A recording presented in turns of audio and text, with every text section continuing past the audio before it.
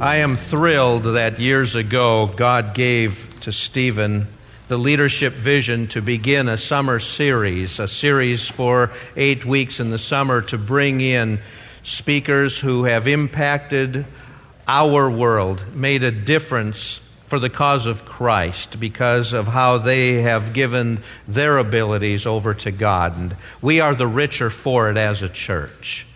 For any pastor who has a study and has books on those shelves, or anyone who's been in seminary and has been encouraged then in the preparation for ministry, has read articles and books by Dr. Don Carson.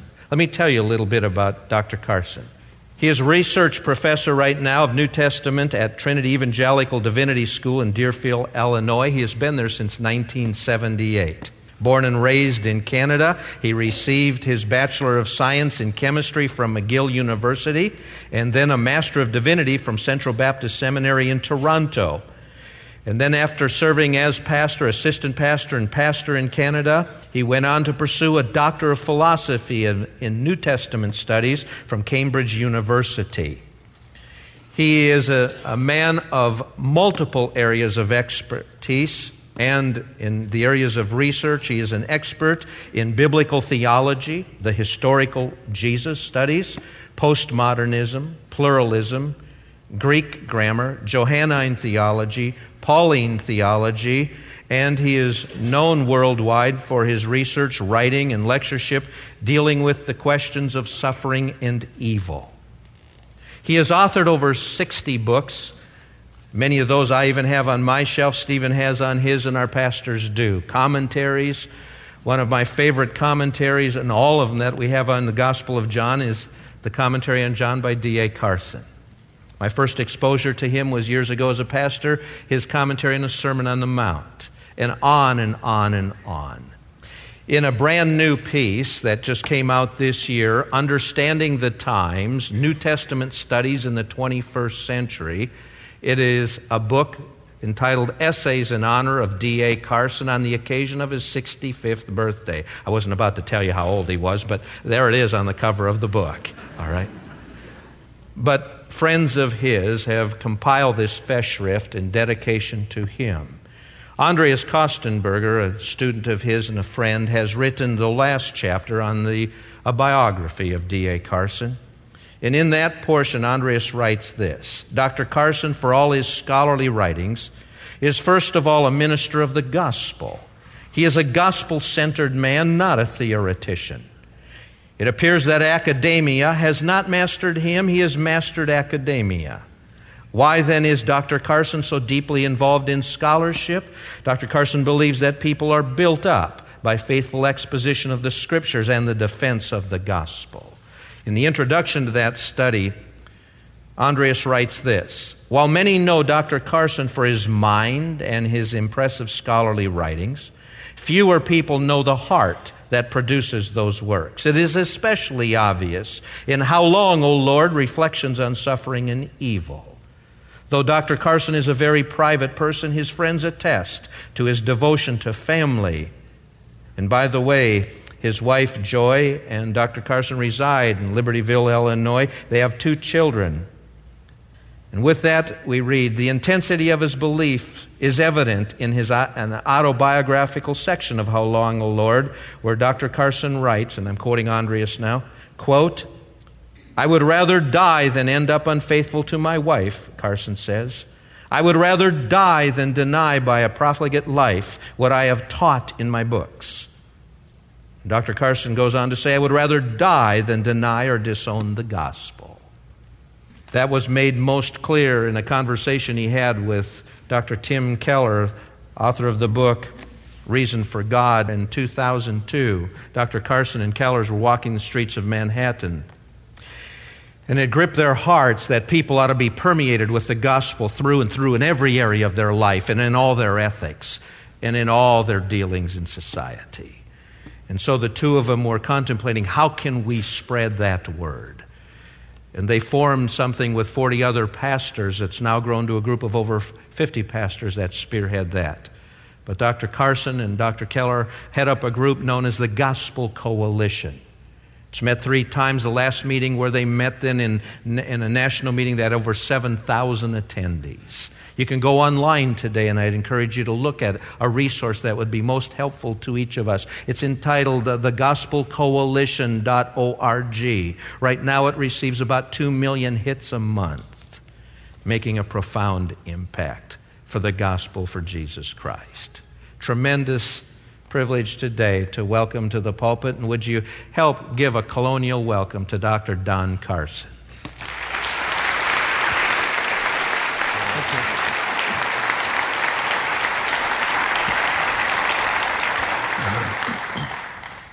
It's a great honor for me to join you here at Colonial in North Carolina.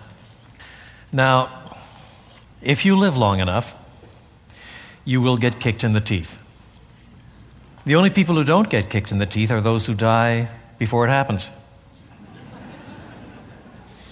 If you live long enough, you'll be bereaved, or you'll come down with cancer,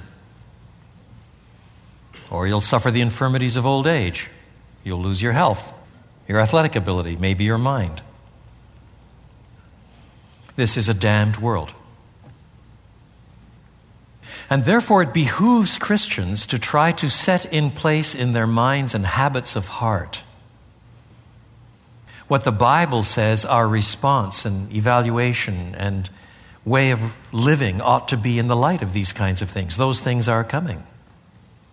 How should we think about these things? How should we prepare for them? A number of years ago, I knew a man born in Britain, an Englishman, who went to a small Bible college. He felt called of God to the ministry. And upon graduation, he became pastor of a Baptist church in England. He was quite gifted. He was good at speaking, good at counseling, and numbers of people were converted. The church began to grow. Sadly, however, he became involved in an adulterous relationship, and he had to resign, and he disappeared. In fact, he emigrated to Canada, which is where I met him. At the seminary I was then attending in Toronto, he became a student there, and no one knew his background at that time. We graduated about the same time. I moved to British Columbia to serve in a church out there, and he moved into the wilds of Ontario and became pastor of a church. And through the perennial ecclesiastical grapevine, I heard that his church was flourishing. People were being converted, and there was remarkable growth and encouragement. And then, sadly, I heard that he became involved in an adulterous relationship. He was forced to resign. Terrible pain in the church. Disappeared. More years went by. I moved to Europe for quite a few years. Then I moved back to the west coast of Canada. And then eventually I moved down to the United States. When I got to Chicago to teach at Trinity, where I am now, the administration asked me, since you don't know anybody in this area particularly, or you don't have any links to local churches yet, would you mind helping out by serving in a nearby church? They've recently gone through some hard times. They had a fine pastor. He seemed very capable. The church was growing. People were being converted. But unfortunately, he got caught up in an adulterous relationship, and now the church is in a bit of trauma. Would you mind helping there? You guessed it. Same chap. Round 3. And if then, some years later, you talk to him in Ohio, where he was, at that point, selling computer parts, and said to him, what on earth happened? I mean, 3 times around, didn't you learn anything? I mean, the damage you've done. What was going on in your head? He would reply, God says, there has no temptation taken you but such as is common to man. But God is faithful, who will not allow you to be tempted above what you are able, but will with the temptation make a way of escape, that you may be able to bear it. I wasn't able to bear it, so God is a liar. And he turns and walks away. That's one British friend. Let me tell you about another British friend. In his case, I'll tell you his name. His name is Norman Anderson. He's gone to be with the Lord now, an old man, when he died. He married a young woman. He was at Cambridge University, married a young woman by the name of Pat, and they went out as missionaries eventually to Egypt, where he learned fluent Arabic and served quite effectively before World War II. So effectively, in fact, that during World War II, he was used by counterintelligence because he knew the language so well and the customs and the style and so on. After the war, he returned to England, where eventually he pursued an academic career and founded the Oriental Institute at London University, was knighted by the Queen, and was a layman in his church and served wondrously well, doing all kinds of evangelism and other things. He had 3 children. The first one, a girl, became a medical missionary to Africa. And in the rebellion of 1959, in which the Belgian Congo became independent, she was gang raped. She was furloughed home and recovering from this and picking up a bit more medicine before wanting to go back to Africa. She tripped, fell down some stairs, knocked herself out, and drowned in her own spittle. The second child, also a girl, was killed in circumstances scarcely less bizarre. The third child was a boy. His name was Hugh. And our paths intersected in 1972 when I first went to Cambridge to do graduate work. He was an undergraduate. He died of cancer at the age of 21, cancer of the brain.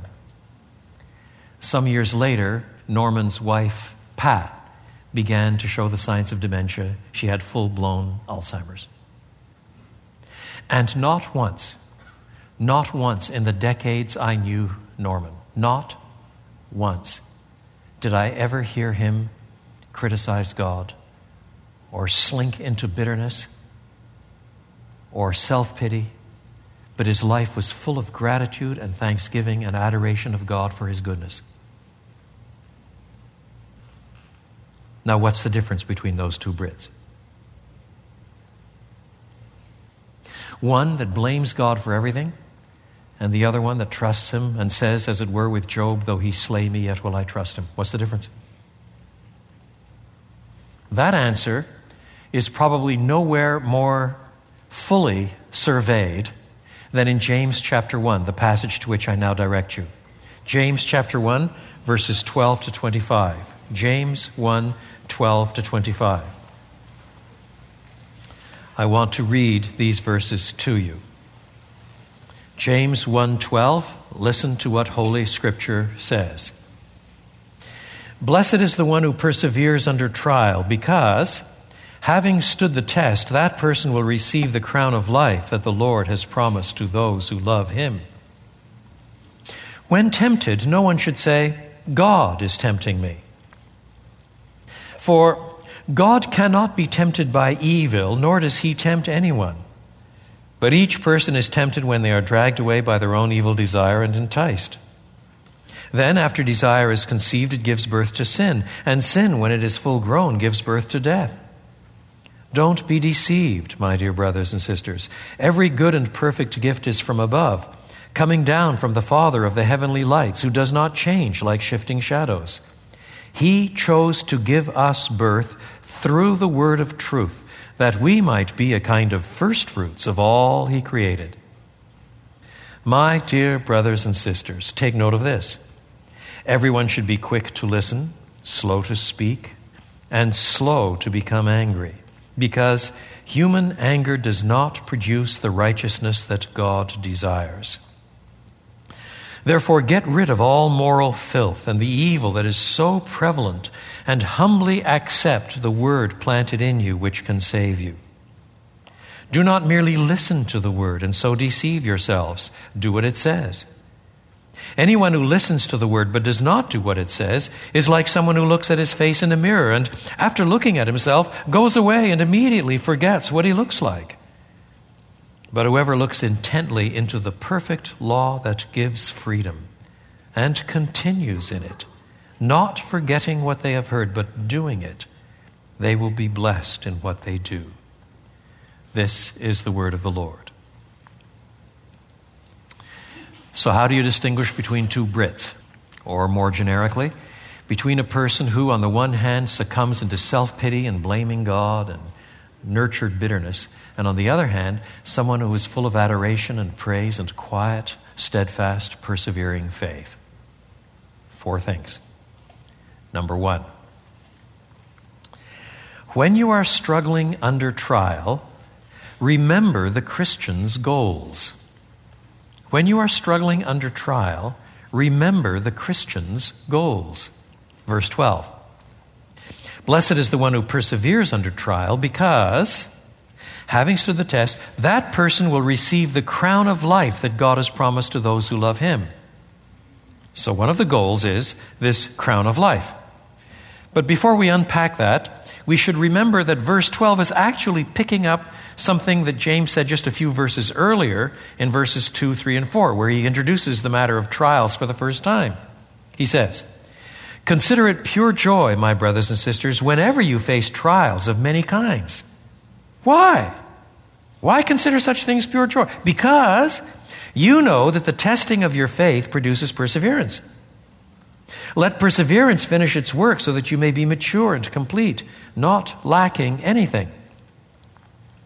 So, putting these verses together, there are two reasons why we should be grateful under trial.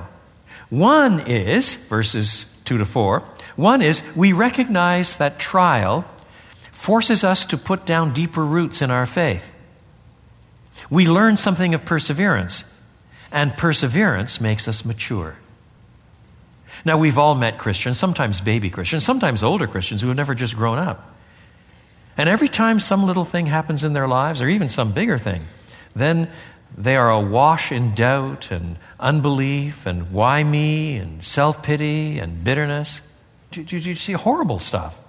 There's no end of it. And we think of them as immature. But if you're a serious Christian, then one of the things you want to do is grow up in your faith, don't you? Don't you want to be mature in your faith? Do you want to be a baby Christian all your life?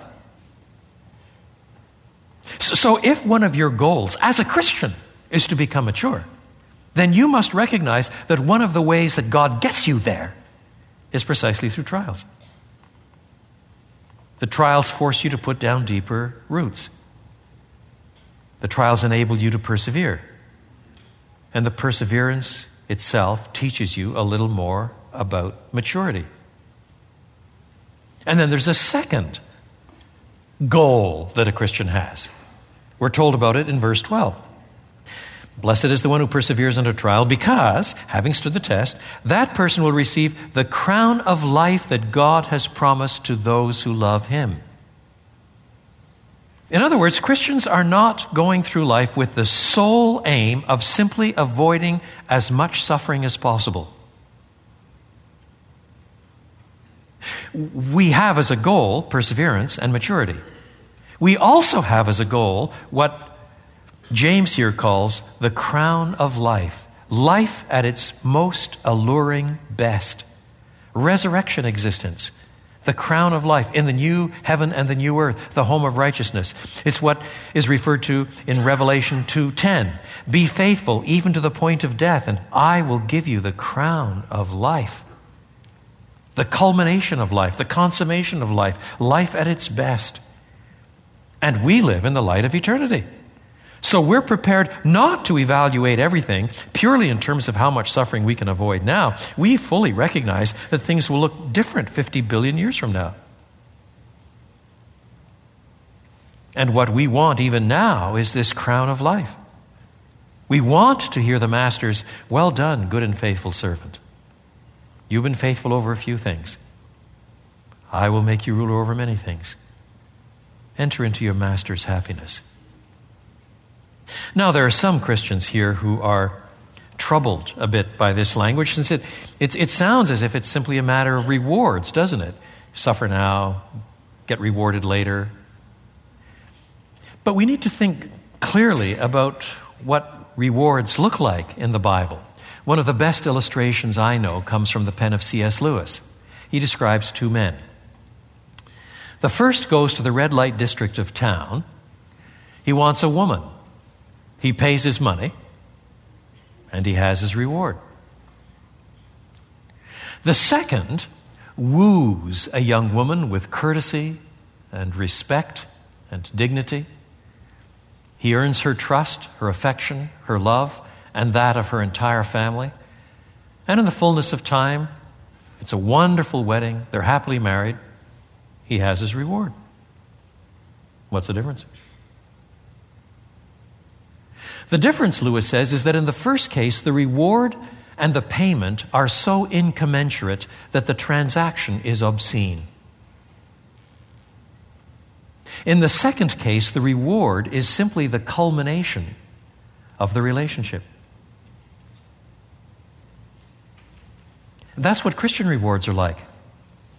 They're the culmination of a relationship, itself grounded and sustained in grace and the goodness of God. So we persevere in this grace. We persevere in this faith. We persevere in this way. And in due course, we already have life, but in due course, we receive the crown of life, life at its consummate best. Notice well that the text says, this crown of life is given to certain people. The crown of life that the Lord has promised to those who love Him, verse 12. A pastor friend of mine told me that some years ago, he took the funeral of an elderly woman in the congregation. She had been married to her husband for 63 years. And at the graveside, her grieving husband said, "I suppose God has more things for me to do, else why has He not taken me as well?"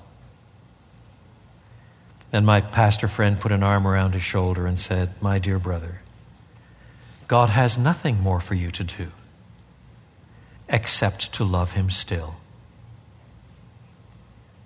You see, our self-identity is not finally bound up with doing. But first and foremost, bound up in this relationship with the living God.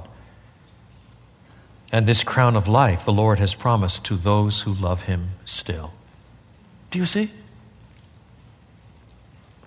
Now, when I was an undergraduate at McGill University studying chemistry many moons ago, we had an expositor come to our campus, McGill Christian Fellowship, and speak on James for a number of weeks. And in his opening address, he started off with James 1. And of course, in those days, in the 60s, everybody was reading the King James Version. So I learned verse 2 this way: "Count it all joy, brethren, when ye fall into diverse temptations." And a group of us on the campus decided we should take this seriously. There's the Word of God. So we covenanted together that any time we heard one another whining or complaining, we would remind one another of this verse. So you can guess what happened. The next day, somebody wandered onto the campus and started grousing about a calculus exam that was coming up at 10 o'clock. And one of the brothers smirked and said, "Count it all joy, my brother, when ye fall into diverse temptations." One for me. And somebody else came onto the campus complaining that money was a little tight, didn't know where the next term's payment was coming from. "Count it all joy, brother, when you fall into diverse temptations." Another one for me. It wasn't really helping. It was sort of a spiritual one-upmanship game. But in the mercy of God, in due course, it came to be a serious, loving thing, whereby we reminded ourselves of this counsel from God Himself. And you know what happened? Complaints virtually disappeared. Initially, because you didn't want to get trumped by the next guy who would quote this verse at you. But on the other hand, in due course, we could see that it made sense. Our group came to be characterized by much more than grousing, much more rather by praise. And we saw more converts in our group that year than in the other 3 years at McGill combined. Listen, when you are struggling under trial, remember the Christian's goals. If your entire fixation is on the trials themselves, you're not seeing clearly.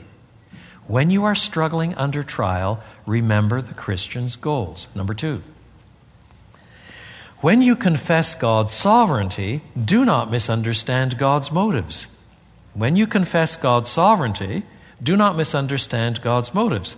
If you're a Christian at all, you confess God's sovereignty, and so when bad things happen, you think in some fashion or another, directly or indirectly, by whatever secondary causalities, whatever, God is still behind this. This wouldn't happen unless God at very least sanctioned it in some sense. God is sovereign over this. And therefore, why is He doing it? It's not fair. It's uncomfortable. It's suffering. It's tearful. It's painful. Why should God be doing this? But these next verses tell us, when you confess God's sovereignty, do not misunderstand God's motives. Verse 13. When tempted, no one should say, God is tempting me. Now, that line is actually a bit hard to translate, partly because in Greek, temptation and trial are exactly the same word. And which is meant really depends entirely on the context. If I had to paraphrase the first line of verse 13, I would put it this way. If you are tempted by such trials, do not say, God is tempting me. That is, you will face some trials, but then do not think that God is trying to crush you. Do not think that God is tempting you towards evil. Why not? After all, God does test people in the sense that He purposely brings them into situations where their willingness to obey Him is tested.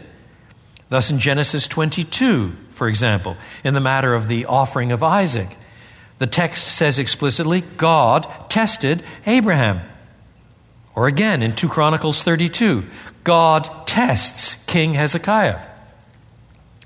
But although God may test us to prove His servants' faith, or to lower their pride, or to foster their endurance, He never does so to induce them to sin. He never does so to destroy their faith. It is not as if He is chuckling in the dark shadows up there saying, I'll destroy them this time. Do you see? But that is sometimes the way we almost think of God acting when we are facing trial, is it not?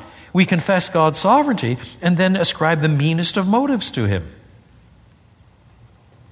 But this text says, when facing such trials and tempted by such trials, no one should say, God is tempting me. For God cannot be tempted by evil, nor does He tempt anyone. That is to say, temptation is an impelling towards sin. It's the impulsion to sin. And God has no impulsion to sin. He's never impelled towards sin. So why should you think that He has the slightest interest in impelling you to sin? It's ridiculous to think of God in those terms. It's ascribing the crudest possible motives to God. God isn't like that. In fact, you've got to understand that however complex the issues of God's sovereignty, however mysterious they sometimes are when you probe in philosophical categories the meanings of contingency and secondary causality and all of those kinds of things that philosophers talk about, at the end of the day, sin has a quite different origin. What do we read in verses 14 and 15?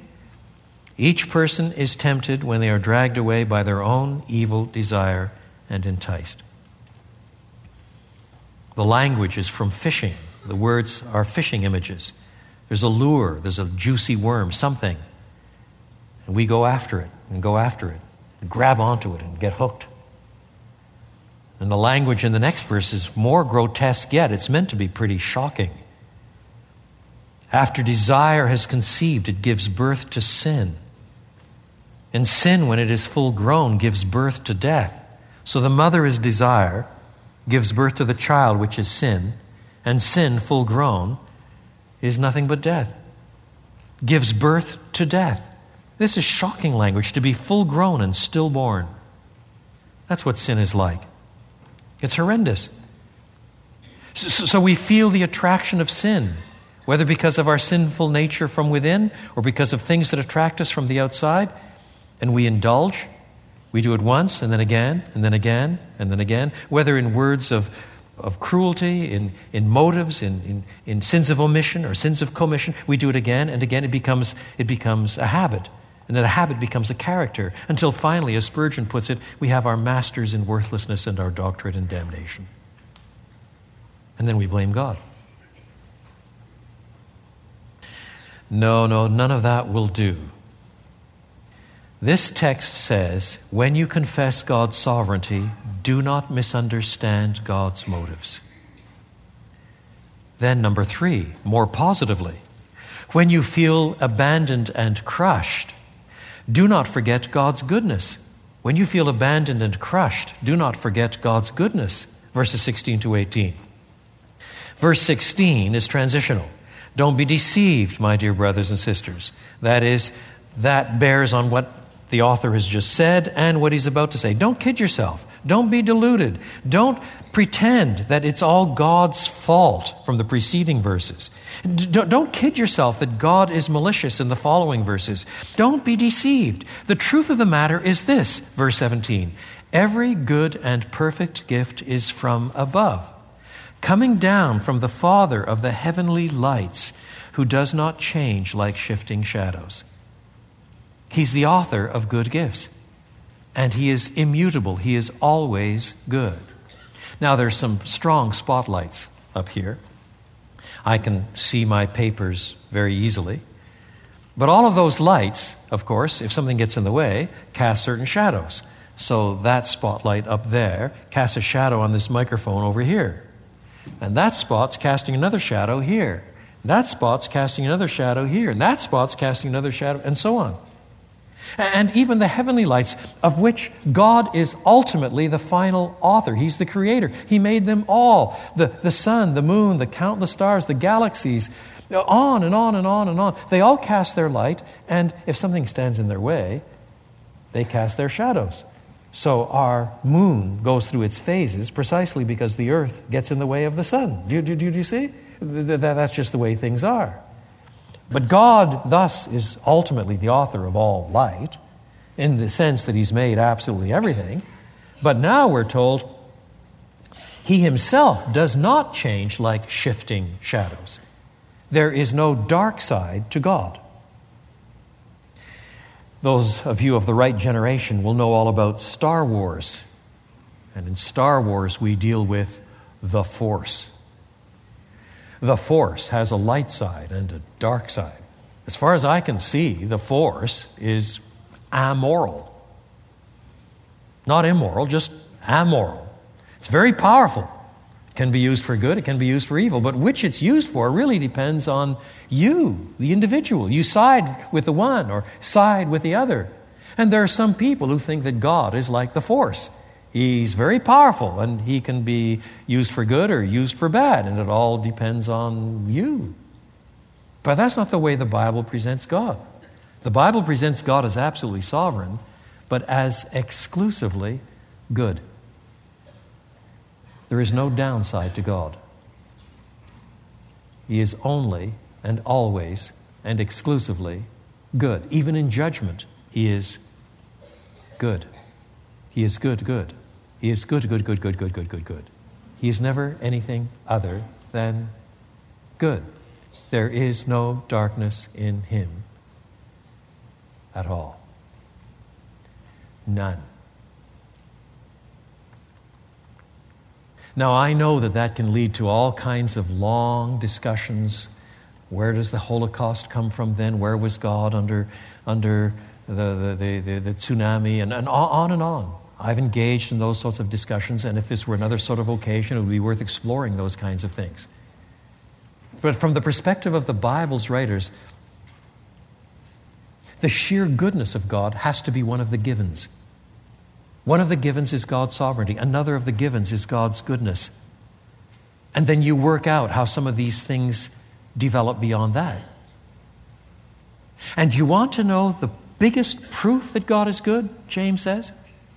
Do you want to know the biggest, most startling, most convincing bit of evidence? Verse 18. He chose to give us birth through the word of truth, that we might be a kind of firstfruits of all he created. Now, there are some people who think this expression, he chose to give us birth, means that just as he's the ultimate creator of the stars, so he's the ultimate creator of us. He chose to give us birth. We came into existence because of him. But I don't think that's what it means here at all. That might be true, but it's not the point here. By itself, that wouldn't establish God's goodness either. No. He chose to give us birth through the word of truth. The question is, what is this word of truth? The expression shows up only 5 times in the New Testament. And without exception, it always refers to the gospel. This is nowhere clearer, for example, than in Ephesians 1:13, where we read, "And you also were included in Christ when you heard the word of truth, the gospel of your salvation." So what is verse 18 saying? He chose to give us birth through the gospel. So the birth here must be the new birth. Do you see? It is what John 3 speaks of when Jesus has this conversation with Nicodemus and talks about how you must be born again. It's what Titus is talking about when it mentions this regeneration from God. He chose to regenerate us. He chose to give us the power of His Spirit to transform us. He not only reconciles us to God, He chooses to give us new birth through the gospel. And the gospel? The gospel is the good news of what God has done in Christ Jesus supremely on the cross and in His resurrection. The gospel is this grand news about how God has come to us in the person of His Son, taking on human flesh and then dying not only in the ignominious and barbaric torture of a Roman crucifixion, but in that act bearing our guilt, facing and enduring the wrath of God so that we might go free, the just dying for the unjust, the righteous becoming sin in our place so that we might be the righteousness of God in Him.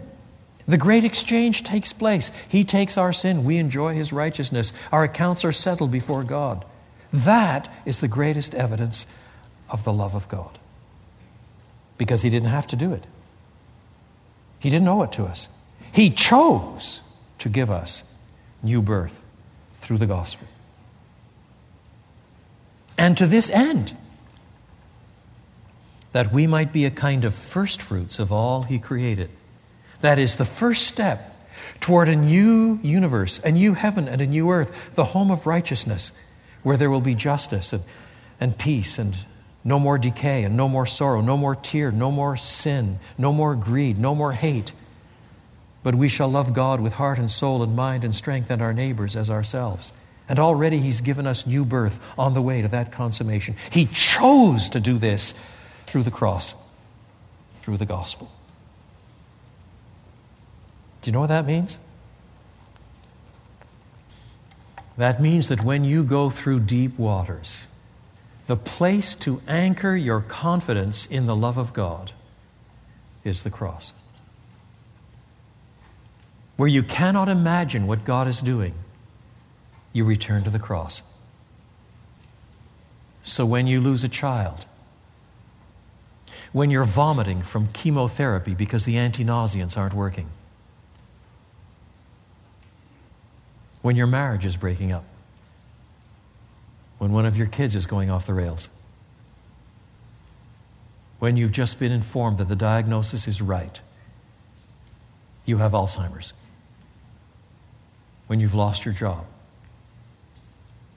where will you anchor your confidence that God is good and that He loves you? Just in your current experience? No. In this objective reality, God chose to give us new birth through the cross, through the gospel. You return to the cross again and again, and there you find comfort and assurance again and again.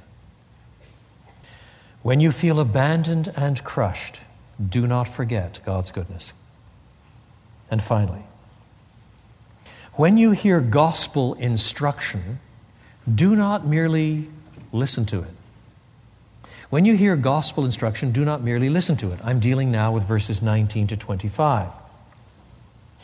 I think that this section is sometimes misunderstood. It's understood merely to be telling you to pay attention to Scripture and obey. And there's an element of that there, but it's more than that. This element of obedience is certainly strong. Verse 22, do not merely listen to the word and so deceive yourselves. Do what it says. Yes, there is an emphasis on obedience. But what is the word that James has in mind? Is it simply obey the Bible in generic terms? No, follow the thrust of the argument all the way down. We read in verse 18, God chose to give us birth through the word of truth. And we've seen good reason for holding that this refers to the gospel. The word of truth is the gospel. And so now the same expression is picked up. My dear brothers and sisters, verse 19, take note of this. Everyone should be quick to listen, slow to speak, and slow to become angry. Now this in the context of trials, where we can be quick to speak, quick to become angry, quick to nurture bitterness. Because human anger does not produce the righteousness that God desires. Therefore, get rid of all moral filth. It becomes a time for repentance, self-examination, confession of sin. Get rid of it all. And the evil that is so prevalent, and humbly accept the word planted in you. Well, in the flow of the argument, that word must be the gospel word. It's the word that has been planted in you. You have been saved by it already. Do you see? It is this word that has been planted in you that you are now humbly to accept and submit to. You obey the gospel. You humbly accept the word planted in you which can save you. Oh, in one sense, of course, because it's the gospel, if it's really in you, it has already saved you. You've passed from death to life. But this gospel not only sets us up in a right relationship with God, it continues also to transform us, to conform us to Christ. In that sense, it is continuing to save us. Don't you see? Part of our problem is that very often we have thought of the gospel as that which tips us into the kingdom. And then all the life-transforming bits happen afterwards, not from the gospel, but from our discipleship courses. How to be happy though married, 16 ways to bring up teenagers, 40 ways to appreciate the Psalms, and whatever, all these discipleship courses, do you see? So all the gospel does is tip you in. And then after that, you don't need the gospel. If somebody's at the front preaching the gospel, that's for all those sinners out there who still aren't Christians yet. Do you see? What I need is a discipleship course so that I can be an overcoming Christian. It's simply not the way the language of the New Testament works. All you have to do is read right through the whole New Testament in 4 or 5 sittings. Read it quickly and just highlight with a yellow pen every time you come across the word gospel or anything directly related to the gospel. Preach the gospel or the like, or the cross, and anything that is tightly related to the gospel. And then you know what you discover? The gospel is not the little category which tips us in, after which all of our discipleship takes over. The gospel is the big category. It's the transforming category. It's the power of God to salvation, that is, to wholeness, that Paul talks about in Romans chapter 1. And all of our discipleship categories, which are important, come under the gospel. They're not something that you add on to the gospel. They fall under the gospel. The gospel itself is the power of God to salvation. That's why so many of the ethical arguments in the New Testament work the way they do. For example, forgive one another as Christ has forgiven you. So, forgive one another, that's horizontal in this church. Forgive one another. For what reason? As Christ has forgiven you. That's gospel. That's what the gospel is about. The way you have received forgiveness from God through the cross is precisely what must mandate your forgiveness of one another and your forbearance toward one another in the church. Do you see? Husbands, love your wives as Christ loved the church and gave himself for her. It's not that you become a Christian and now you take a course on marriage. No. Don't you see, you husbands? Christ loved the church and gave himself for her. So we are to love our wives the same way. He loved the church self-sacrificially and for the church's good. That means that husbands are to love their wives self-sacrificially and for their wives' good. Do you see? That's simply gospel obedience. You conform to the gospel. That's what you have received, and that's what you live out in response of faith and obedience to the gospel. Do you see? It's not something extra to the gospel. It is intrinsic to the gospel. And so when you face trials, James says, don't be too quick to speak. Shut up and listen. Human anger doesn't produce the righteousness that God desires. Get rid of the moral filth and the evil that is so prevalent and humbly accept the word planted in you. This gospel word. Think through what the gospel means. Bring it into your life. Absorb it.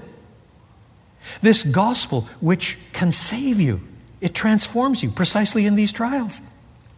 Do not merely listen to the word and so deceive yourselves. Do what it says. For the gospel exposes what we are. It shows us what we ought to be. It brings us Christ Jesus. And we cling to the cross not only for the assurance that he loves us, but for all the demonstration of what gospel living looks like. And we are transformed. All of this deeply anchored in God's love for us. So what distinguishes between those two Brits? What distinguishes between what you will do in bitterness and self-pity and lashing out when you face trials of various kinds? Or alternatively, when you walk with humility of mind, in quiet trust before the living God, even in the midst of tears and pain, still saying, though he slay me, yet will I trust him. What distinguishes those two? When you are struggling under trial, remember the Christian's goals.